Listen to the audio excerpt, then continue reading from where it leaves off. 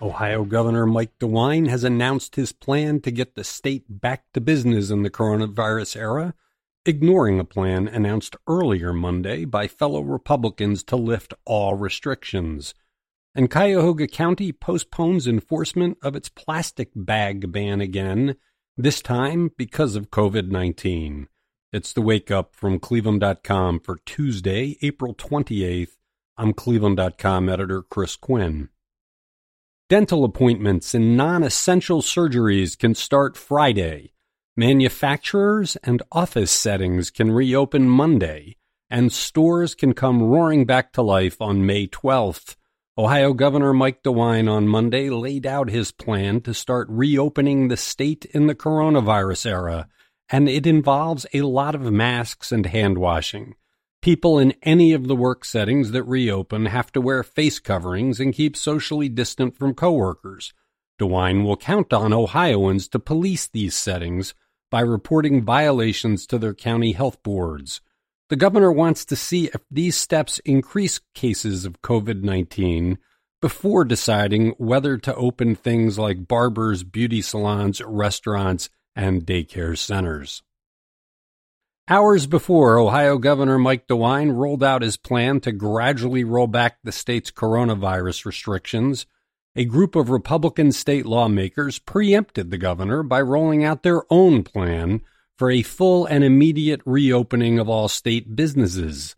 The plan was signed by 32 Republican state representatives, generally a sampling of the House GOP caucus's more conservative members. But, as DeWine has shown throughout the crisis, he is guided by science, not politics, and his plan looked nothing like the one his fellow party members wanted. A case study from a restaurant in China published on the CDC website concludes that fans in an air conditioner blew droplets coughed by someone infected by the coronavirus, spreading the virus to other tables and infecting other diners. The study could scare people from going to restaurants when they reopen unless the owners take steps to control airflow and reassure their customers. This is not about air conditioning. The virus did not get pulled into the air conditioner to be circulated in the restaurant. This appears to be about airflow, the movement of the air by the fans in the air conditioner.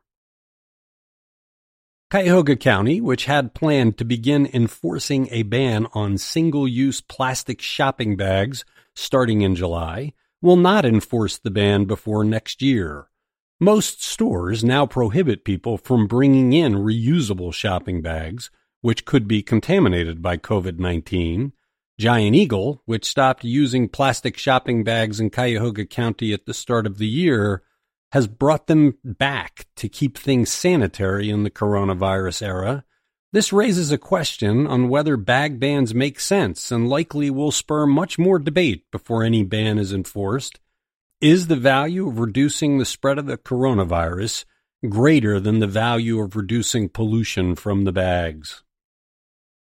Despite the danger of the coronavirus, most Ohioans do not want to switch to elections that are all-male affairs. A Baldwin-Wallace University poll out this week found only 31% of Ohio voters back an all-male election. Most prefer what we have, an in-person election day with a mail-in option for people who prefer it. Ohio Governor Mike DeWine and State Health Director Dr. Amy Acton postponed our March 17th in-person election to avoid spreading the virus in polling places. The all-male election that replaced it ends today.